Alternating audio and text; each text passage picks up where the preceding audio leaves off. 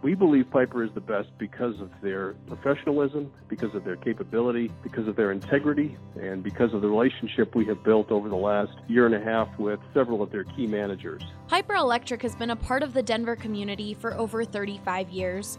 Their reputation of being fairly priced, trustworthy, and dependable has allowed them to become one of the best Denver electrical contractor companies in the market. Sometimes customers will ask us if we know of somebody who can be their regular electrician, where they could call for anything from a small job to something much larger, maybe a remodel. And so we certainly have referred people to Piper and Piper to them. From residential, commercial, and industrial, Piper Electric can handle all of your electrical needs. They've done actually everything from repairing a small wiring situation with a circuit breaker panel to adding additional circuits, adding parking lighting. So really, they have become a one-stop shop for all of our needs. If you call today and use the promo code BSN, you will get $25 off your next service call. That's 303-646-6765 or go to piperelectric.com.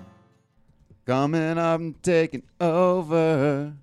So many things that I want to say. You know I like my girls a little bit older, and I don't want to lose your love tonight. Very good. That was awesome. Yay! Speaking of... Nobody out. 3-2 on Charlotte. Jokic gets it across the timeline. Gets a high pick and pop with Murray. Lindsay breaking through. Taken away by Nathan McKinnon. 2-on-2 with Landeskog. He has done it again. Von Miller, ladies and gentlemen. Dog two hands, Nikola Jokic. Save me by Grubauer with the left pad. Oh, goodness gracious me. Take a good look. You won't see it from long. Two-run home run. Trevor Story. Touchdown to Emmanuel Sanders. Got it! Oh, man! That's from way downtown! And the blue arrow is flying at Pepsi Center. Score! It's too good to be true, but believe it! Oh, hail,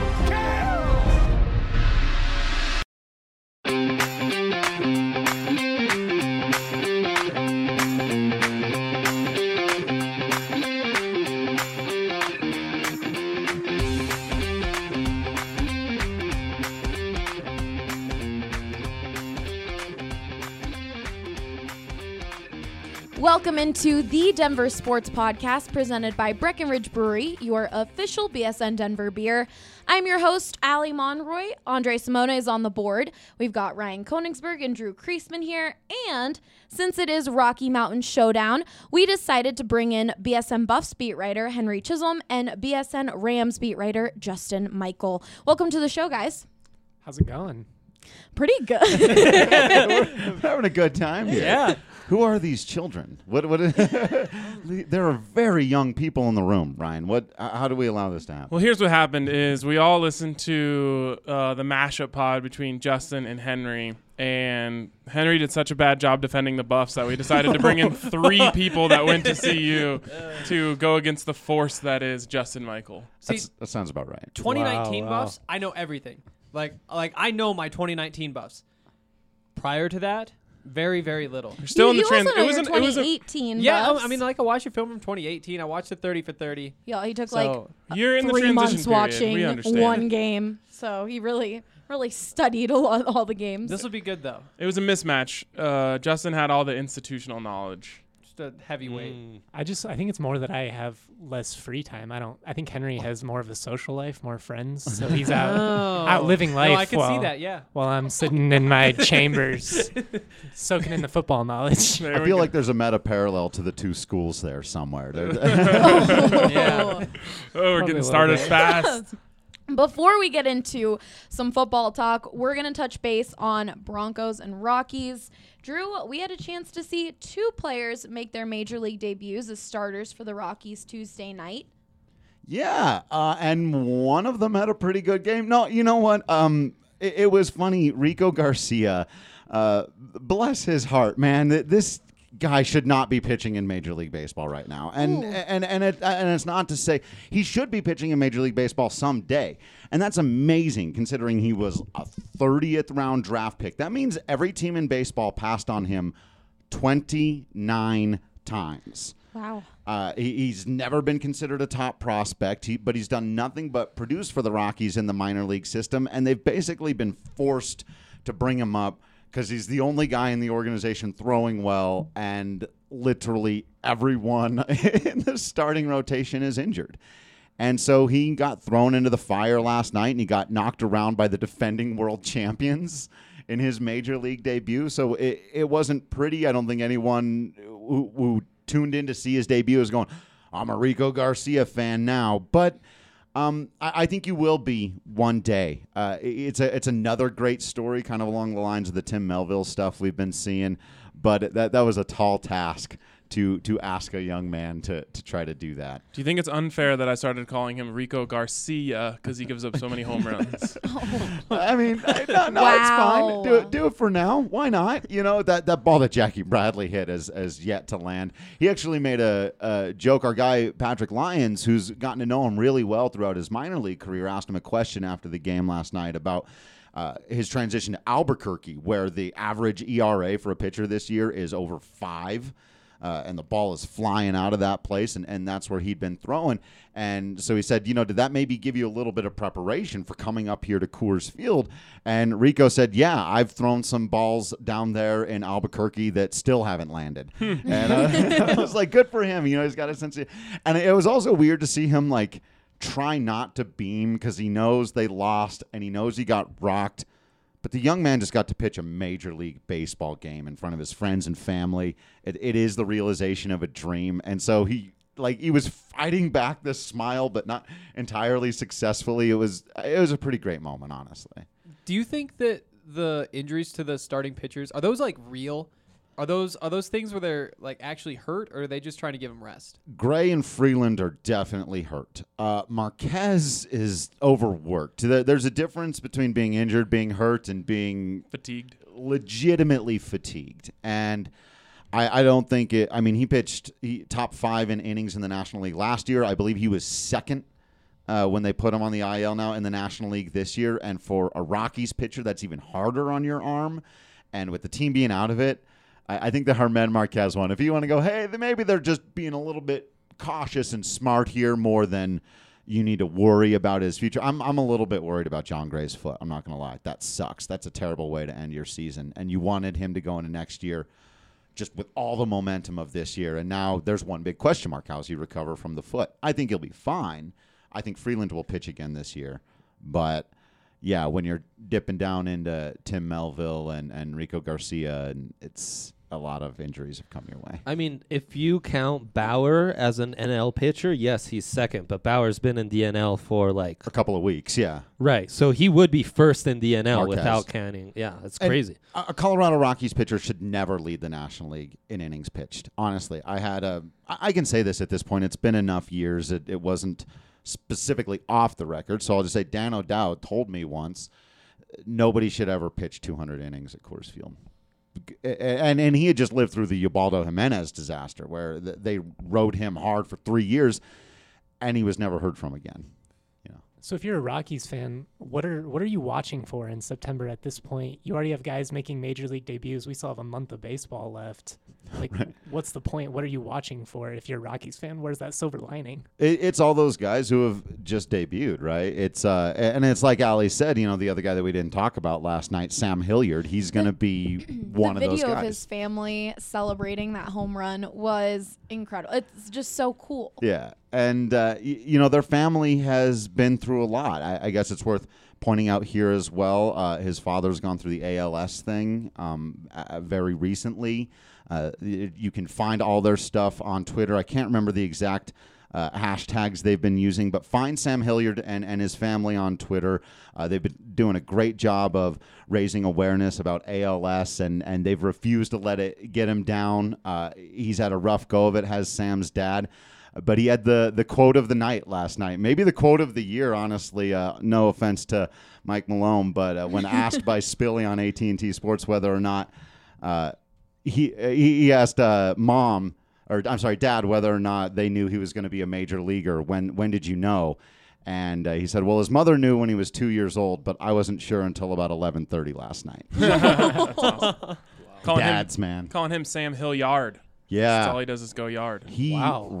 wrecked He's that here all ball, day, too. guys. That was I mean, that's off the back wall Yeah. of the bullpen. 105 miles an hour off the bat, 455 feet for your first hit in the major leagues. And you kind of saw his profile last night. He struck out, he And walked. He swung. and That was a swing and a half Right. on that first strikeout. Have you heard, like, I've always heard that hitting coaches and bench coaches or maybe even managers will tell guys, like, when they're going up for their first at bat, just swing for the fences. You only get one first at bat. Right. Try to hit a home run. I'm sure they do. You can only do so much to try to keep your emotions in check. Every guy will tell you, every pitcher says 1 or 2 pitches, it takes you to calm down. But that first pitch of your major league career, it could go anywhere. Like, it could literally go to the backstop, and it wouldn't surprise any of these guys. And then beyond that, you start to settle in. Speaking of not being surprised, there was, of course, people on Twitter saying, "Oh, welcome to Coors Field. Like, that's why you got your home run." And it's like, come on. No, that ball would have been out anywhere, everywhere, twice. This kid's got very legitimate power. I watched him in a home run derby his rookie season out in Grand Junction. The whole team did a home run derby. He got into the finals. It was a timed thing. I watched him hit 18 home runs in 3 minutes. Wow. And he doesn't even swing that hard. Like, it's a very free and easy power. Justin, you were saying, like, he doesn't get cheated, and that's why he strikes out too. But that's just kind of his hack. It's just very natural for him. And he's absolutely a kid who could hit 25 home runs, steal 25 bases. He's a real athlete. It was nice to see, like, a lefty power swing back in the lineup. Yeah. And it's been a minute since we saw a true 5-tooler like that. Probably not since Story was brought up. Right. And there is the big thing is just the strikeouts. But with a lot of guys, like when that's their profile, when you're a big power guy and you strike out a lot, you also don't typically run the bases or play defense well. You're Dan Vogelbach. But Sam Hilliard has that, and Dan Vogelbach was an all-star this year with like a 240 batting average. But you can do that in today's baseball. But with Hilliard, I mean, he had one big mistake. You're like, yep, Coors Field is huge, huh, kid, in center. But he also went back on some balls. He got a lot of opportunities in center. This is the first year he's played center predominantly. He'd been in the corners before. But at 6'5", with legitimate plus speed, and by far the best arm in the organization. I mean, he has Carlos Gonzalez caliber throwing arm.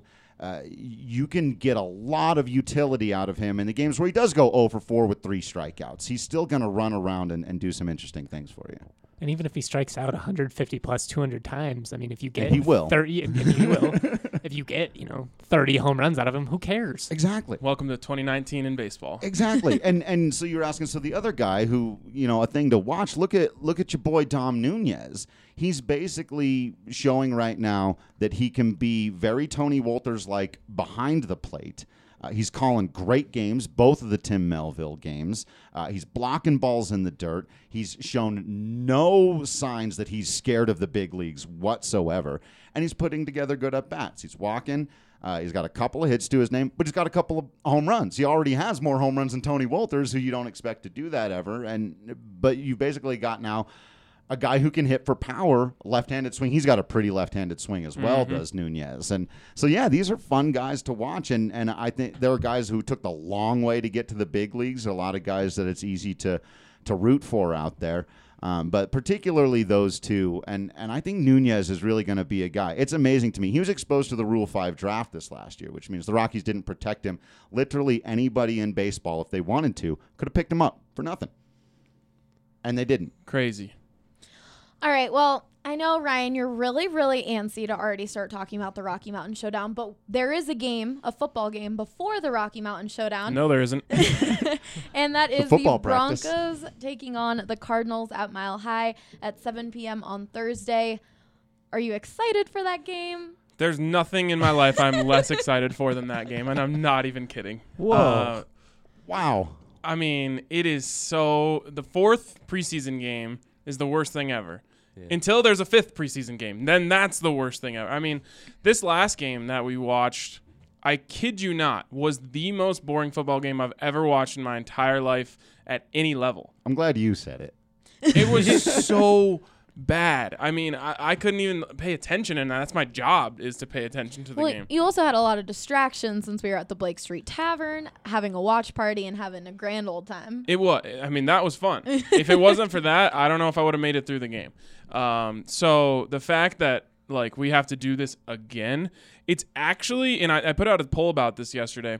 I said, hey, is this preseason like hurting your excitement for the season? Because for me, it honestly is. Like this has gone on so long that I like forgot what good football looks like, and it's taking the fun out of it for me. So, and 44% of people voted yes. This preseason has kind of hurt some of my excitement for the season, and it's not because to me, it's not because of the Broncos, because we haven't seen the Broncos. Like we're seeing their backups, their third stringers, their fourth stringers, but it is so incredibly boring that it's taking some of the fun out of the excitement of the preseason. I would have to vote yes.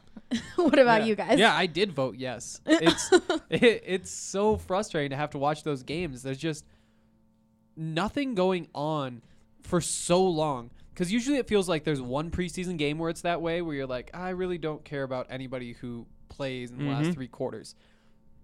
There's been 3. Well, there will be 3 by the end of this. It's going to be. It just doesn't make sense to me how they've planned everything out either, because, you know, usually the third preseason game is the one that's exciting. That's when you get to see all the starters the longest.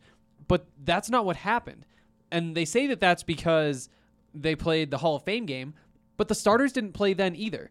It was a reaction to injuries, and I'm okay with it. I'm totally 100%. like I'm not blaming Vic Fangio or something for the making not at all. The preseason just sucks this year in general. Nobody's playing starters. Everyone is taking that same approach. We'll play them 1 to 2 games and barely in that game, and you throw a bunch of 4 stringers out there and see what bodies make it out alive. And that's the way I would do it. Me too. I would not play 1 starter in the preseason. So I'm not blaming the coaching staff. It's just so brutal, and the fact that there's another game here is just like there's not a single person who is excited for that game except for the guys who are fighting for a spot on the Broncos. And I do hope I hope, you know, someone goes out there and balls out and wins a roster spot, but I think this has been tough for everyone. So with that, do you think preseason shouldn't exist? 2 games. 2 games is fine. Just, you know, run the guys out there. Maybe you run your starters out for a drive both times. You get everyone in the swing of things and then get back into it. The only thing is, right now there are going to be 10 games at Mile High this year, right? You can't take away one without putting it back on. So that means we're going to move to an 18-game regular season schedule, which Given the CBA, if they make it work. Right, and I'm sure that's going to be a big thing that the owners put on the table. And it's going to be interesting because, yes, the players technically would make more money, but you're also going to have to expand the roster, which means that the money's going to get spread out more. So it'll be interesting. I think it's definitely a good deal for the owners because they're fine with scrapping preseason games. You don't make a lot of money off of those anyway. You get 1 extra home game, and that makes sense to me. But anything to get rid of preseason's games makes sense to me. Would you want an 18-game schedule? Because personally, I feel like that maybe dilutes the product of the regular season. As is, you already have, you know, some pretty debatable. I mean, I know everything would just shift, but you know, right now you have some Week 17 games that don't end up mattering anyways. I don't want like 2 or 3 weeks of that. I'm fine with it. I usually side with the players on stuff like this, just because I have. They're more relatable than rich owners. Yeah. And a lot of the players are actually okay with it, and they're definitely okay with scrapping preseason games because that's just an unnecessary risk for everyone. But it's not totally supported by the players for obvious reasons. So I don't know. I guess when it comes to a head, I'll have to take a stand on one side or the other, but I kind of like the idea of adding games as long as it means subtracting preseason games, even if it's just for my own selfish reasons. Yeah. 18 games is a lot of football. Like I can't imagine having covered college football now for a couple of years where they play 12 games, going through 6 more, that would take a toll on your body. Well, you'd have an extra bye week, so you'd actually play less consecutive games in the grand scheme. But it would take a toll on the bodies, and you already, I mean, the first couple of years would be really interesting because like you hear about the rookie wall. Because there's so many fewer games in college. Well, now everyone's hitting like the wall that just is going to be there at 16. So it'd be interesting to see. I think it's going to happen. So it's something that we all kind of have to start thinking about because it's going to make a lot of money, and in the end, that's all that matters. All right. Well, what should fans look forward to in this game? Give them one thing. He is just shaking his head, guys. Look forward to that scoreboard hitting 0-0-0. That's the only no. Return game, right? What are you looking forward to about the return game? Someone to stand out. No one's going to stand out because they don't have any guys. So well, that's a problem. It is a problem. I'll be looking forward to that. You're gonna watch when the season comes. You're gonna see River Craycraft stand back there and take fair catches every time. So get used to that.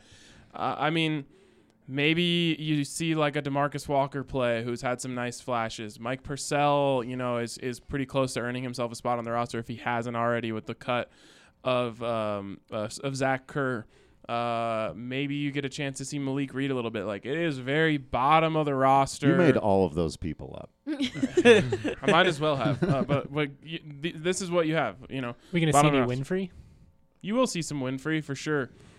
He's on the roster as far as I'm concerned. He's going to be their 5th wide receiver as it stands right now. They'll probably keep 6, with River Craycraft being that guy just because they need someone who can catch a punt.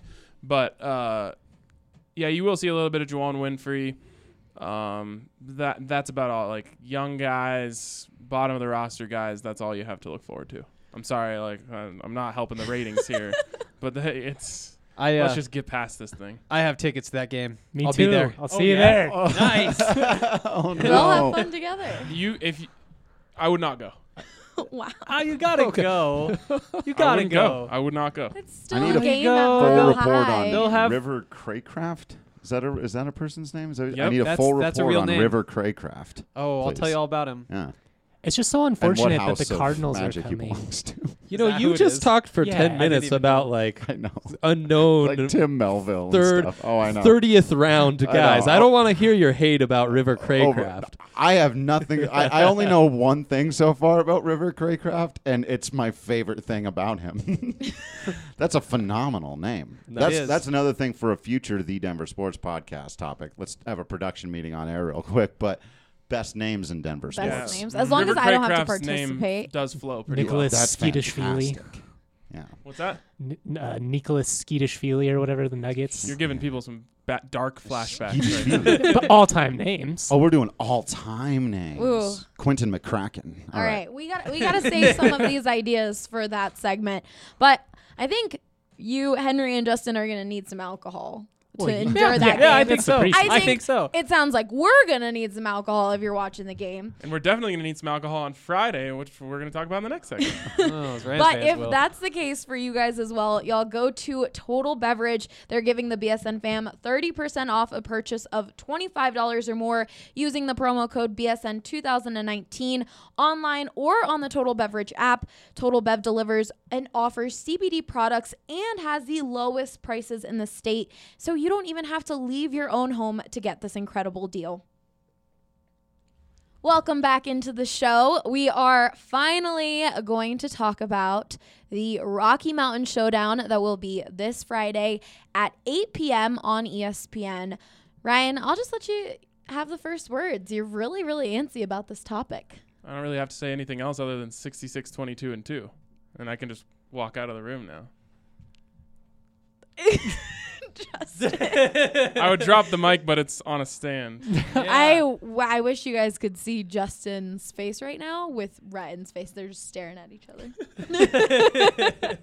I love that that's like the stat that gets brought up constantly, but also Wins and losses, yeah, we usually bring those up in sports. Yeah, but it's not a rivalry. It's totally a rivalry. I mean, rivalries can happen that way. Like, obviously it's a way bigger deal when CSU wins the game, which makes CU fans really mad when that happens, and that's how the rivalry fosters. And it's just, we talked about this before. It's a similar thing to CU and Nebraska. It's like one of the teams is better, so they make a really big deal out of it, and then the fan bases start to dislike each other, and then a rivalry comes out of it. Yeah, no, that's fair.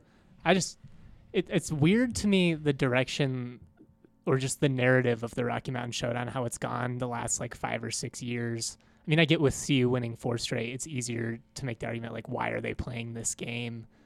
But I mean, 70,000 people still show up every year. It's clearly, the biggest college football game in the state. Other than, I mean, obviously CU Nebraska is going to be really big this year. It's going to be a big home game. Mm-hmm. But the stakes don't get any bigger than this if you're CSU. Well, and here's the problem: is that one, CU season ticket holders don't like going to Denver. That's fair. And if you've ever been to Boulder, you would know why you wouldn't want to leave. And the downside is just too big. And so you combine those things, like there's not a lot in it for CU other than the fact that this is the only game that really gets talked about on like the airwaves and on TV and that sort of thing. But I think the strategy, like when Rick George came to CU, he did like a tour kind of where he would go before the games, walk around to all the tailgates, say, hey, what are your thoughts, questions, concerns? And the main thing that people just kept saying was, hey, we don't want that game in Denver. We don't want that game in Denver. We don't want that game in Denver. To the point where Rick George said, okay, well, I'll get it out of Denver. But first, we're in a contract here. So here's what I'll do for you guys. If you're a season ticket holder, you can not even take the tickets to that game, and I'll give you, if you have 2 season tickets, I'll give you 2 extra tickets to another game. Like, that's how much backlash he was getting of, we hate going to Denver for that game. Like, the tailgating scene isn't very friendly to an older crowd. It's obviously not a family-friendly atmosphere, in my opinion. It brings out the worst. Right, it totally brings the out absolute worst in both It's sides. definitely the older folks, because from what I know, college kids love it. And I love it. Like, I enjoy the rivalry game itself. All the reasons I don't like it are the reasons I just named. Like, I'm scared of CSU winning because it sucks. That's the only thing I don't like about the game. But in the end, I think the game is fun for younger people. It's just that the reason why it's being pulled back now is because Rick George has to listen to the people who are giving the athletic program money, and they're saying, we don't want to play in Denver. And then when they negotiated with CSU, they felt like they had the upper hand and wanted it to be a 2-for-1 type of thing. And CSU didn't want to do that, which I understand their perspective on that. And so I would have told them if I was CSU and CSU came with, you have to play a 2-for-1, I would have told them to screw off. Yeah, I mean, and they're totally within their rights to do that. And CU, which is the bigger draw in this game and brings more fans, has the right to also say, yeah, well, that's the deal that's on the table. So if you don't want it, then take it or leave it, and that's kind of why we are where we are now. I think most CSU fans can recognize that Boulder obviously has a lot more to lose in this game. If you're CSU, you lose to the bigger program. You move on with your season. Pac-12 school. Yeah, I mean, I think what really bothered most CSU fans, at least the timing when Rick George, it ultimately announced that the series was going to go from a break, is they hyped it up about how they were going to up the scheduling and all this. And they have added some nice games. I think Texas A&M. Northwestern, obviously Nebraska comes up again. But Air Force, that was like the first team they scheduled after that. And then so CSU fans obviously were like, well, what gives, man? You're not going to play us, but you're going to play Air Force. Air Force is a bigger trap game than CSU is. Oh, I'd much rather play CSU than Air Force. Definitely, yeah. If not only for just the rivalry aspect of it, which I think is fun. Like, I like going down into the parking lots and having some drinks and yelling at people, but he really does like that. Don't come up to Ryan if you're a if you CSU see me, fan. just avoid me. I promise you that's the better option. But yeah, I mean, you add in the fact that Air Force is someone that you have to prepare for all off season, and it's definitely a worse game for them. But CU has been able to fill some pretty good teams on the schedule. No, they definitely have. That's been something CSU and CU have done really well over the last couple of years. CSU, as far as the G5 teams go, definitely scheduling up. So Matt McChesney on his podcast on BSN Denver Network, Matt McChesney Unchained is what it's called. McChesney Unchained. Okay. He brought up the idea of having CSU played during that Thanksgiving game. What do you guys think of that? I'm in for it. It's weird when you do those out of conference games late because it is. Like you don't have the whole way like CU Nebraska was such a big thing is because you start playing for the division in those games. It's the last game of the season. The division's on the line. Like that's how rivalries are built. So I like the idea of it, especially because it's a lot harder to surprise a team and catch a team off guard that late in the season. But it does make things weird when you're playing an out-of-conference game that late in the schedule. It feels just a little bit forced to me because I actually talked with Matt about how, rivalries, they're games that are played late in the season with a lot on the line. And that would make the game more consequential to both teams having it later in the year. But it's not a game that naturally is consequential to either team. It's not a game that actually does matter. And so by pushing it back there and putting it in a position where games usually do matter more, I think you're kind of just like forcing it in there, trying to force this rivalry to.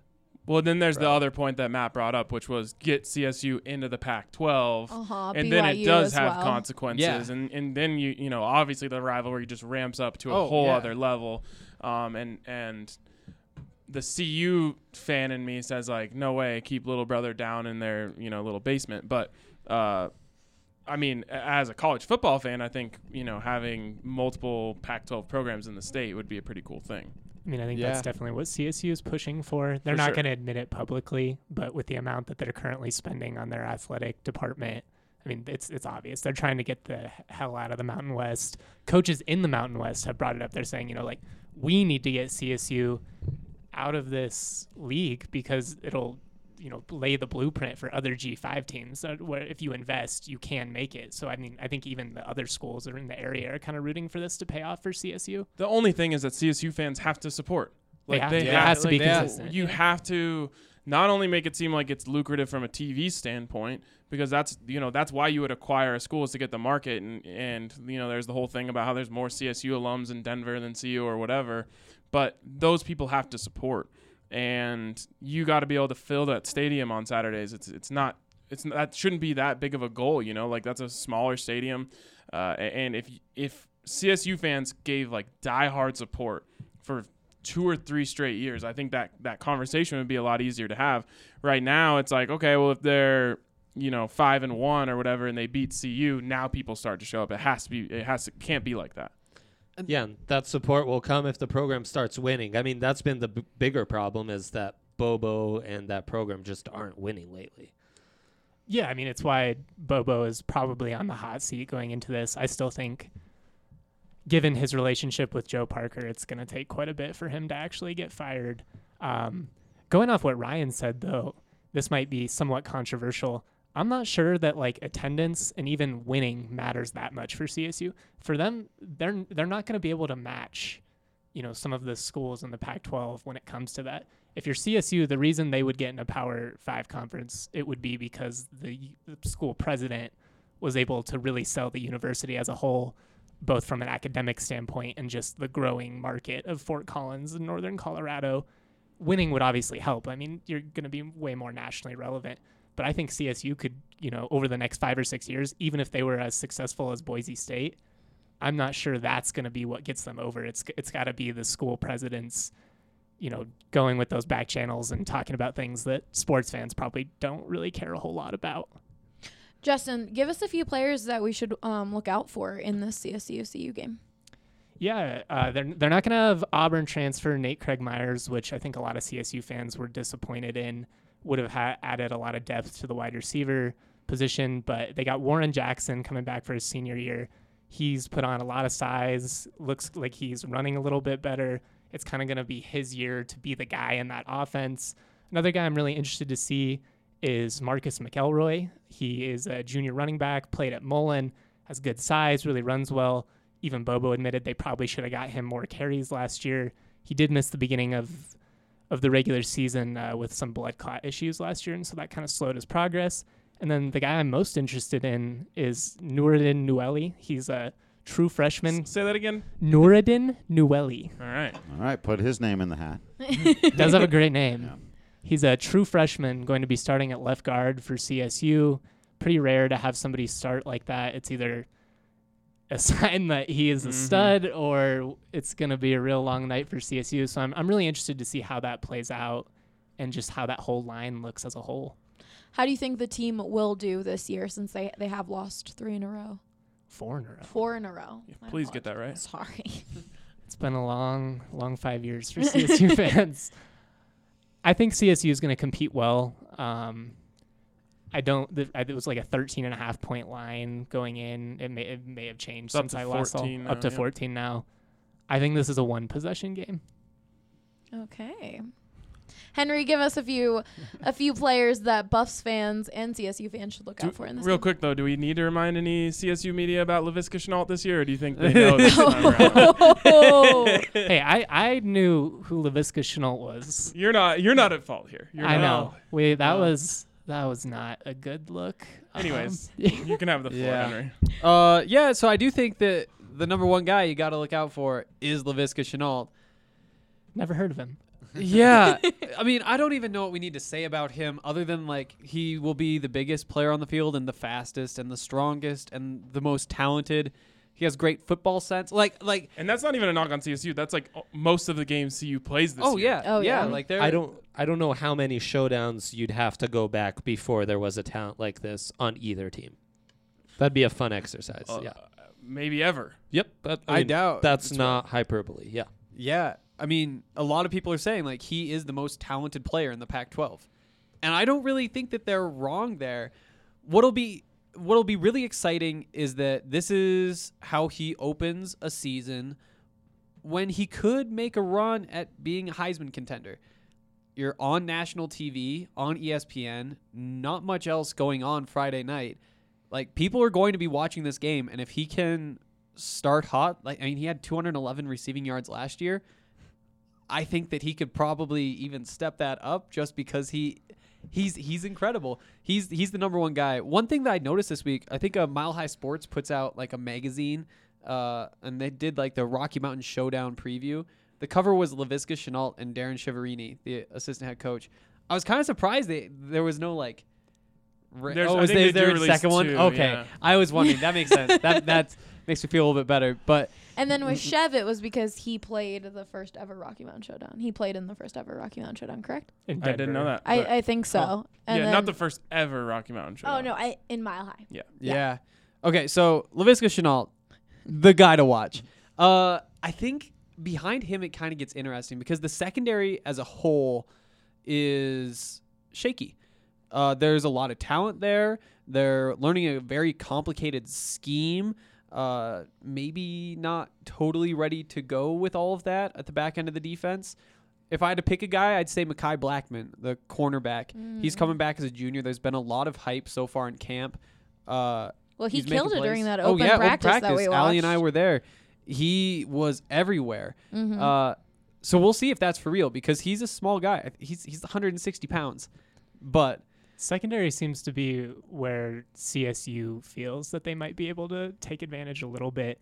I think part of that just has to do with they have a veteran quarterback and a senior wide receiver with great timing, and it's more about their chemistry than necessarily being like a flaw that they see for CU. Well, I think for me, that's the one thing I'm worried about. It's like you have an experienced quarterback going up against an inexperienced secondary. That's like the one area, and to me, it's going to be up to CU's front seven to kind of negate that a little bit. Like you got to get Mustafa Johnson into the backfield. You got to get Carson Wells back there. If you can get pressure, then you'll be fine in the back end.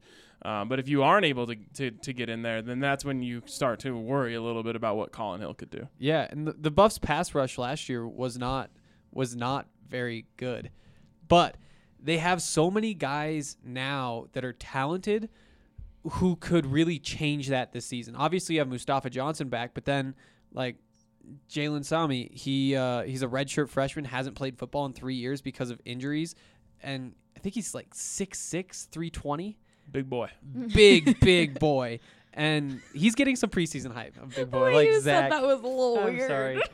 But yeah, like I think that he's the third one that I'd say, Jalen Sami. I want to see what he can do. The one I'm excited about is Dimitri Stanley. That's another good one. Freshman who's going to start for the Buffs at punt returner, but also just like an electric player, going to play around in the slot for them a little bit. Obviously, CSU is definitely going to have some sort of plan to try and stop Laviska Shenault, maybe unlike last season.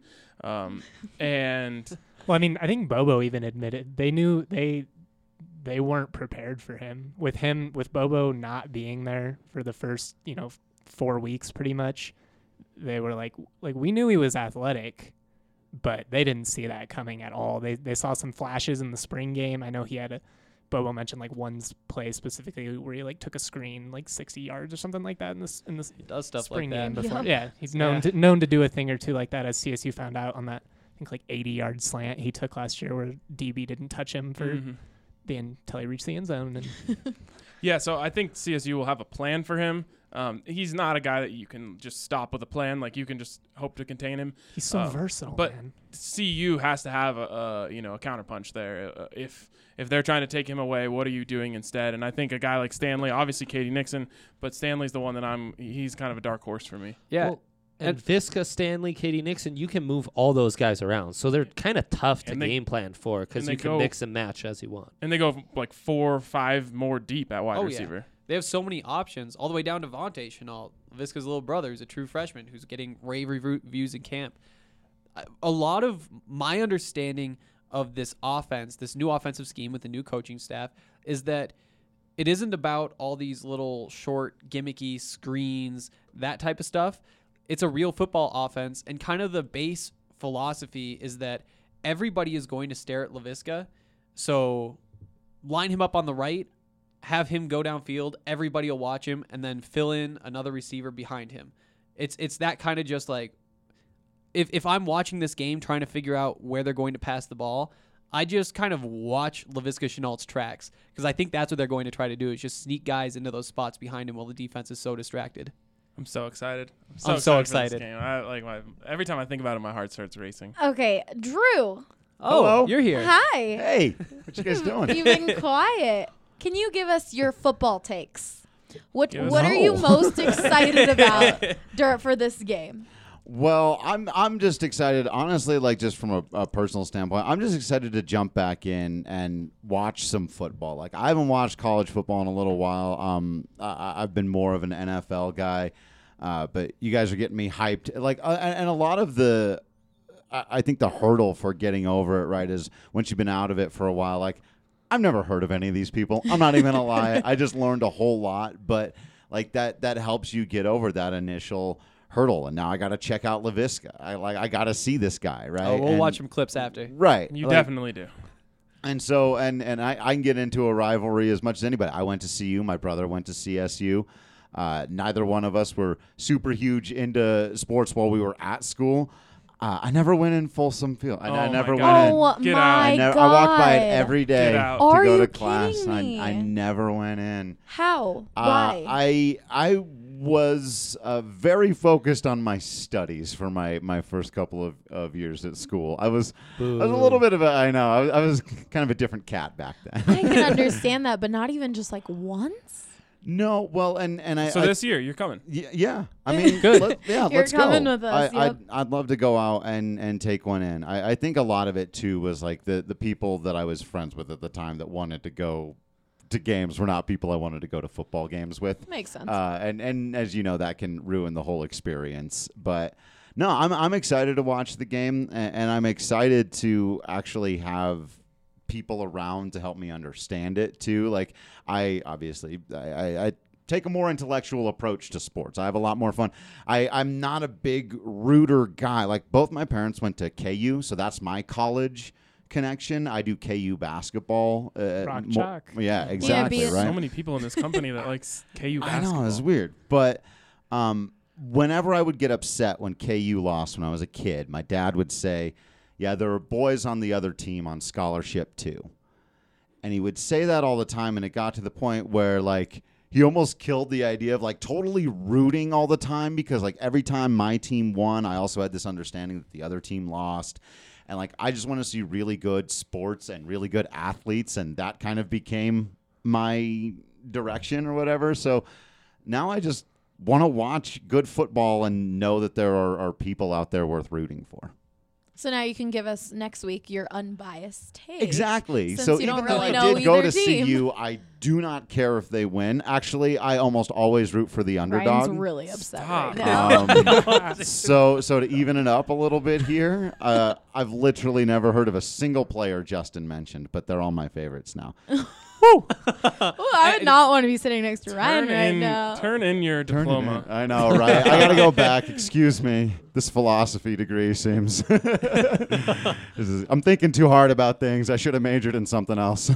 What a great man Drew Kreisman is. Let's just. We were all Drew's just too smiling nice. at He that. feels bad that Justin's getting ganged up on. It's brutal out here, man. It's all right.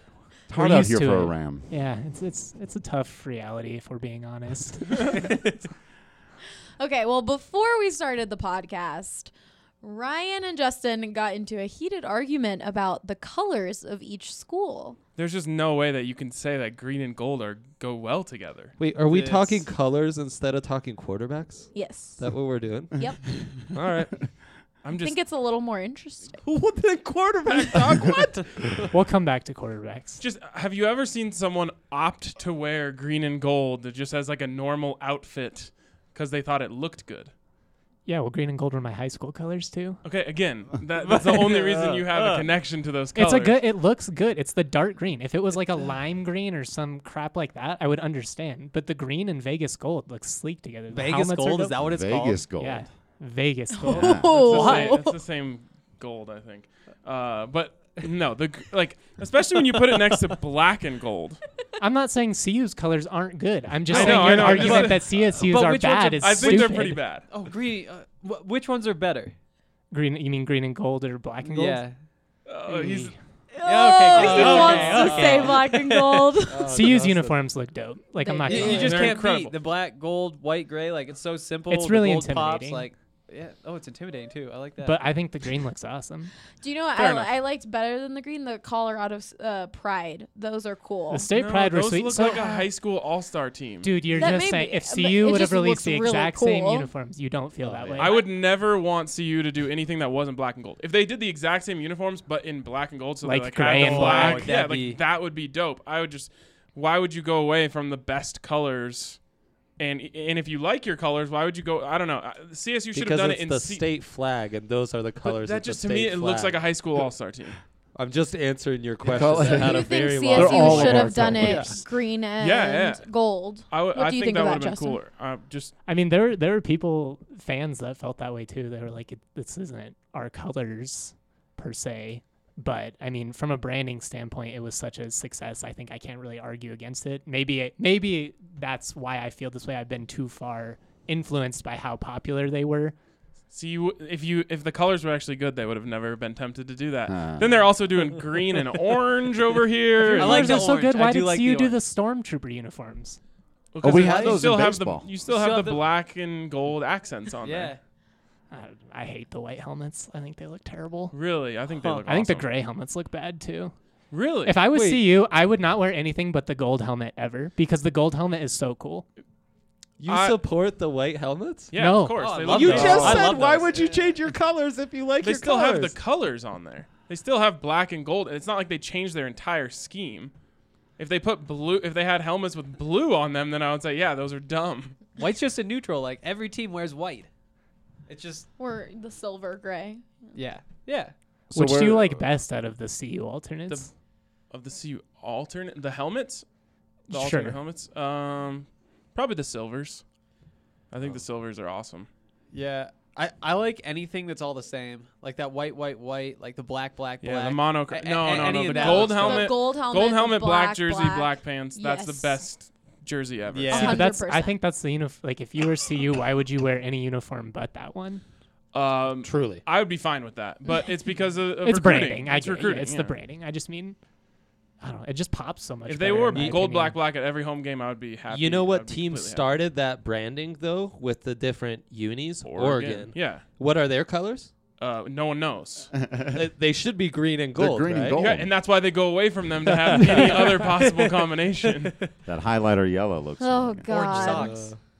Hey, where did everyone come down on the Major League Baseball uniforms this year? Because you said you like man. the monochrome. They were all It white works and all way black. better in football. Yeah, Yeah. see, I didn't think they kind of looked like they were out there playing in ninja pajamas. Yeah. Well, I think the worst part was like the white batting helmets. Yeah. Those just look terrible. Yeah. Like you can't read the numbers or anything either. Like Yeah. it Yeah, was very I didn't poorly like done. the I think there's white a at way all. to do it right, like all white, all black, and make it look super clean. Not what I just they don't did. think it's a baseball thing. I don't Baseball, you know. have like the accents of the socks and like Yeah. the undershirt, and it's like supposed. I don't know. It's to me, it's like supposed to be different. So to see it all the same was kind of weird. I think you could do an all black Rockies uniform and it would look cool. But it needs like purple. Yeah, if yeah, there's not a like little the bit way of they did purple it, in but- there. It'd Right. be, I think that it'd Purple sell. socks or I was something. gonna say they should all have to wear purple high socks if they did Yeah. that. Also, Yeah. but black pants just kind of remind me of like women's softball. it is weird seeing Major League ball players in black pants. It's like you don't realize how used you get to just whites and grays. Like yeah, like I feel like I'm been that watching way like 100 South years. Carolina softball or Yeah. something. And I was a little disappointed because I thought a lot of the jerseys they did. Oh, no, and you talked about them kind of looking like high school all-star teams. I felt like the jerseys they wore last year kind of looked like high school all-star teams. Yeah. With the like purple sleeves or whatever. But I also thought they kind of looked dope. So it was like there's something you wear them for one weekend too. So there's 178,000 baseball games. You can wear some weird jerseys for There's a just couple. too many now. Like when it was just Oh, the I know. 4th of July, I would buy that hat every year, and I was excited about it. I And had I was one. excited for that, the series to see them wear. Now it's Mother's Day and Father's Day, Right. President's Day, my uncle's birthday. I just Right. what? Why? I love those. The variation of the Rockies jerseys for your uncle's birthday. They were fresh. Fantastic. Fire. Well, and they did the Colorado thing too with the spring training hat, and Yeah. that was a huge success. I got People one. Yeah. Yeah. Why wouldn't you? Those are fantastic. Yeah, I just don't think like it gets old when they're changing up the uniforms so much when all the uniforms are bad. Like it doesn't seem like when they make an alternate, like they're trying to make it look good. Yeah, like who the are Father's they Day, hiring for these branding? Like the blue and pink, and they're like, Father's The Day, one. just You like nailed Fill all in the this. purple with blue. No, that looks terrible. Yeah. Right. Like The like light, but figure you out a gotta- way to that- make it the look light, good. It doesn't look good in the jersey, but that light blue is pretty. But the Yeah, other it's- problem is there's different shades because you have like the Under Armour and Nike and Majestic and all this. You see it, and they're all wearing the jersey, but then all of their accessories are like slightly different Yeah, shades it's of pink, bad. It's Right. and bad. it just looks so dumb. Yeah, the focus should be on making the jerseys look good instead of making them Whatever they're thinking. themey. Themey, I don't. yeah. I don't know. Leave the themes to minor league baseball because they do that. They very do well. that very well. So good. Everyone should have minor league baseball uniforms just lying around. They're phenomenal. All right, we're going to move on to what Dre wanted to be discussed, the quarterback talk. Ryan, I'll let you. You are a big fan of Steven Montez, so I will let you take this way. Well, what's the? I'm just supposed to talk about Steven. Yep. How you think he'll do? Oh, he's gonna have a great season. The biggest advantage you can have in all of college football, in my opinion, is having a senior quarterback, and you've seen it happen. Just in the most recent good CU season was because Sefo Lufau became a senior, Sefo. and all of a sudden he was great. Like you have positive memories of him. Somehow you forgot that he was not very I good. didn't forget, but you got to. I mean, the rise is just the rise, But so the- you just think of right. that. The rise happened because Sefo all of a sudden went from very, very mediocre to very good. He started from the bottom. Yup. He really and then he did. was there. Yes, I mean, when I first saw Sefo play, I think they brought him in against Arizona State as a true freshman. And I was like, "Ugh, I don't think this is the guy because he didn't have great arm strength. He wasn't great throwing to his left. There's a lot of things that were wrong with his game that went all the way through his junior season. And then his senior season, it just, boom. I It mean- all comes together. And I think Steven can have a very similar season this year. He has all the talent. I mean, he has a massive arm. He is fast. He's tall. He's strong. He's got it all. He just needs that big jump, and if he can have that jump like Sefo did, then I think he's going to be a mid-round NFL draft pick. Got to work on that footwork. Got to be more consistent. Yeah, I sure, think a a lot of lot of stuff it to has work to on. do with his the offensive line. I think if he has more time in the pocket, then he won't scramble as much as he did last season and in the past. But with I don't know, with Sefo it was more of like you saw him go through it all and still stick it out. And then the rise happened, and it was like finally. And the way Philip Lindsay described Sefo Lufau always was, that's a dog. From the outside, And I haven't seen many of his teammates describe Steven Montez that way. I think, Henry would be the best judge. I mean, how are they talking about him up there this year? It sounds like he's matured. Lots of hype from the coaching staff. Even just yesterday, Mel Tucker was saying, this is a really smart kid. I really like what we're going to be able to do. And going back to what Ali said about the offensive line, I totally agree. I think that that's going to be huge in deciding how this season goes for Steven. And I'm pretty optimistic about the group. They have William Sherman back. He was honorable mention All Pac-12 as a freshman last year. Flip him over to right tackle for his sophomore year. He's gained some weight, too. Bring in Arlington Hambright from Oklahoma State. Great offensive lineman name. Yeah, and he's just a big guy. This is a really big line. I think they're averaging 6'4", little over 300. So, I mean, there's some experience back. The new offensive line coach, Chris Kapilovic, has gotten rave reviews. He's got this group really going. Like, the guys are saying stuff like, oh, we're actually getting coached now, which is concerning to hear for sure. But also they were saying that about the strength and conditioning. They're like, oh, it's like real. Yeah. This time around. Yeah. That's been a big theme for CSU as well. It kind of, I mean, nobody's like come out and directly said it, but Ryan Davis, their old strength coordinator, left for Maryland last offseason, and Bobo was basically like, yeah, good riddance. See ya. Yeah, it's always interesting. I mean, it's easy to say like, oh, this is better now because it's different and we lost before, so it has to be better. So you always have to be weary of that in these situations. It's a lesson I've learned the hard way over years of watching football and covering bad teams and whatnot. But for Steven, I think a lot of his problems have come back to his internal clock being all messed up because he doesn't. Right, it's completely broken, and that's why you see him make bad decisions from the pocket because he's thinking, I have to get rid of this ball, and he doesn't have time to process. So I think he has a really good chance this year to blow up. He has all the help he needs. You know, the weapons are insane. You hope the offensive line is better. So there's talent there at running back, and I can really see a path for him to becoming a legitimate NFL draft prospect. Yeah, I think CBS Sports released their first draft board, had him 53rd ranked prospect in the country, late second round. You know, the other thing that I really think will help Steven this year is this new offense where it's pro style. And there's some concerns because he's been a one-read quarterback, somebody who hasn't been able to go through the progressions, and if something's not there, look back to the other side of the field and find somebody open. You see the panic in his eyes when that happens. And that's, again, because of that internal clock. He's like, oh, my God, I have no time. But he was never really asked to do that too consistently. It's been, last year with all the screen passes and all that kind of stuff, very gimmicky offense. Now he has to learn a real offense, and we're going to see whether he can handle that. And I think just getting the reps, going through that every play, having to make reads, having to make decisions, look at the defense, all this sort of stuff, it might not go well early, but I do think he takes a step forward by the end of the year. I agree. He definitely has all the tools. I mean, I need to see more from him to think that he will be drafted. I think there's a chance that he's drafted maybe in the 7th round, but I just still need to see a lot more from him. What you got to understand about the NFL draft is there's so much projection, and when you have that arm and those legs and that size, someone somewhere is going to say, yeah, I can work with that. I mean, it all depends on this season. Yeah. Like, he could truly play his way into the 1st round. This could be the end of his football career.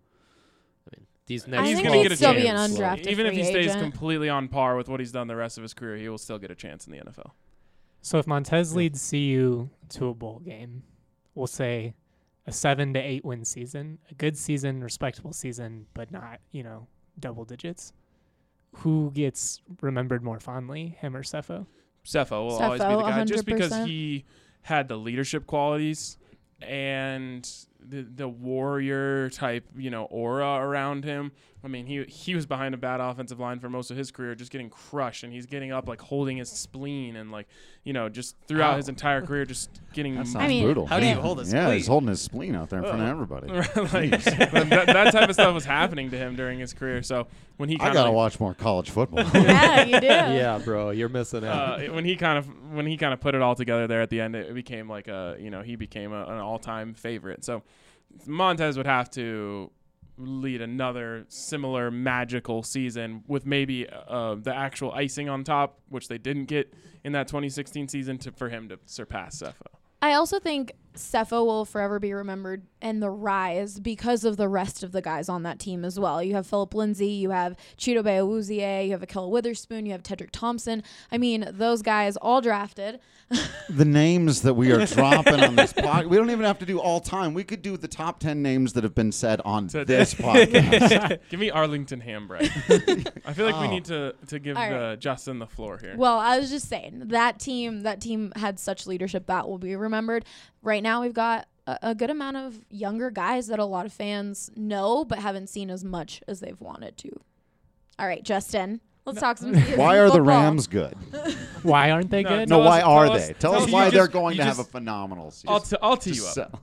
I've talked to a lot of CSU.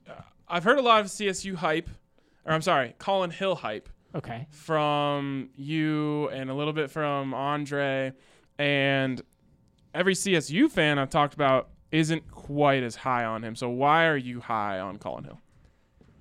I'm high on Colin Hill because, some of the reasons you mentioned about Cepho, he's a great leader. I mean, having to come back from 2 torn ACLs, a lot of guys wouldn't be able to do. He came back from his second one in 4 months, probably came back too early. He had no business playing really the first 5 or 6 weeks last year and kind of got thrown into the fire because CSU was they were a dumpster fire, and Bobo was like, "You're my guy. Hopefully you can save it and save my job."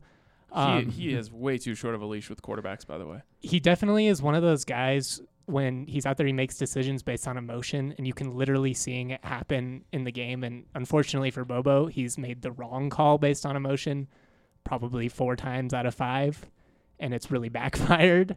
But the reason, if you're rooting for Colin Hill, obviously high character guy, but when I watch him, he just runs the offense like a pro. I haven't seen a CSU quarterback as comfortable in the pocket since Garrett Grayson.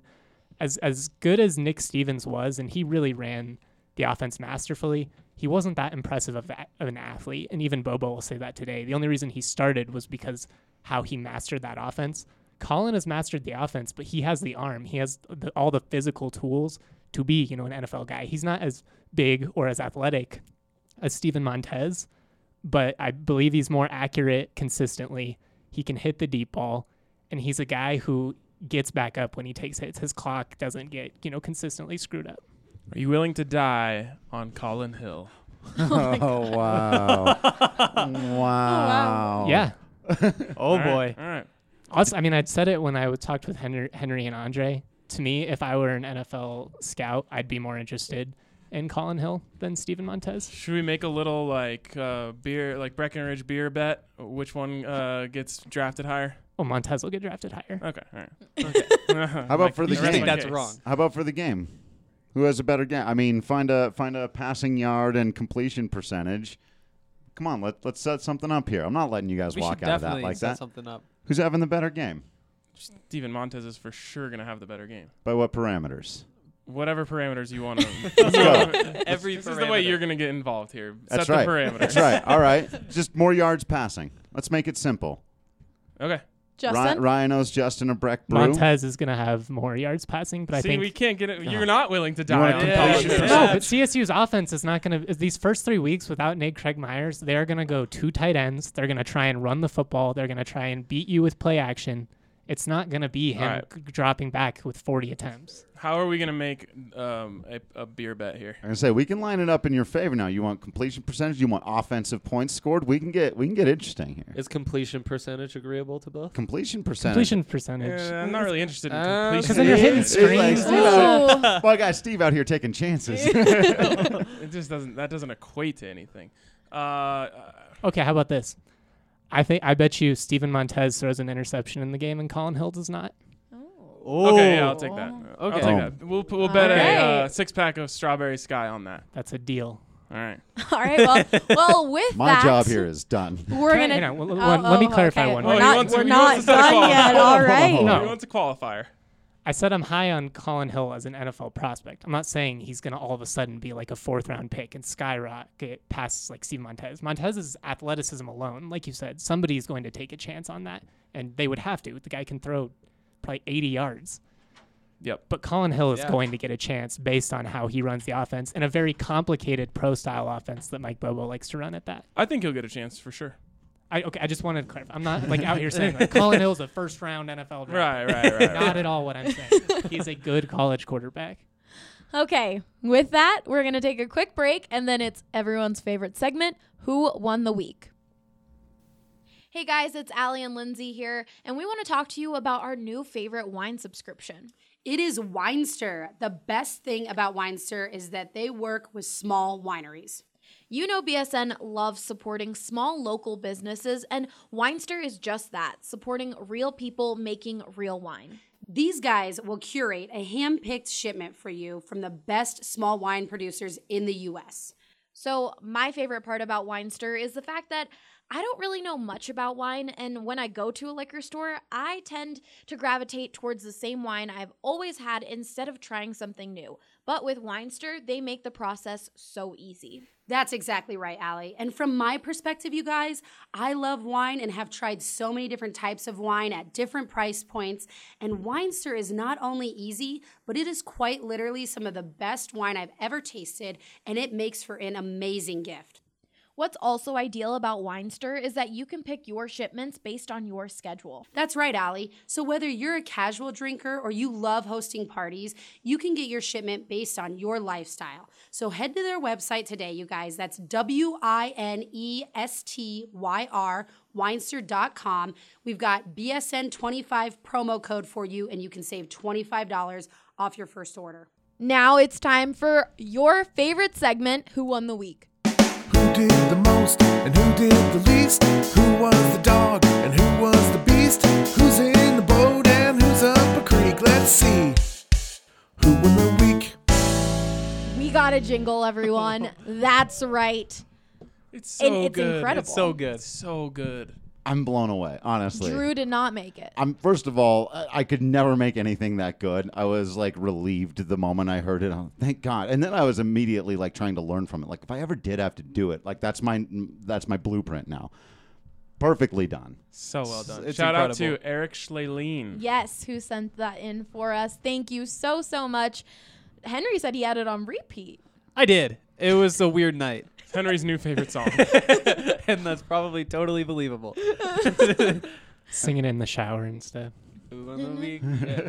I love the little walk down on the piano. It's like dun dun Yeah. dun dun dun dun dun.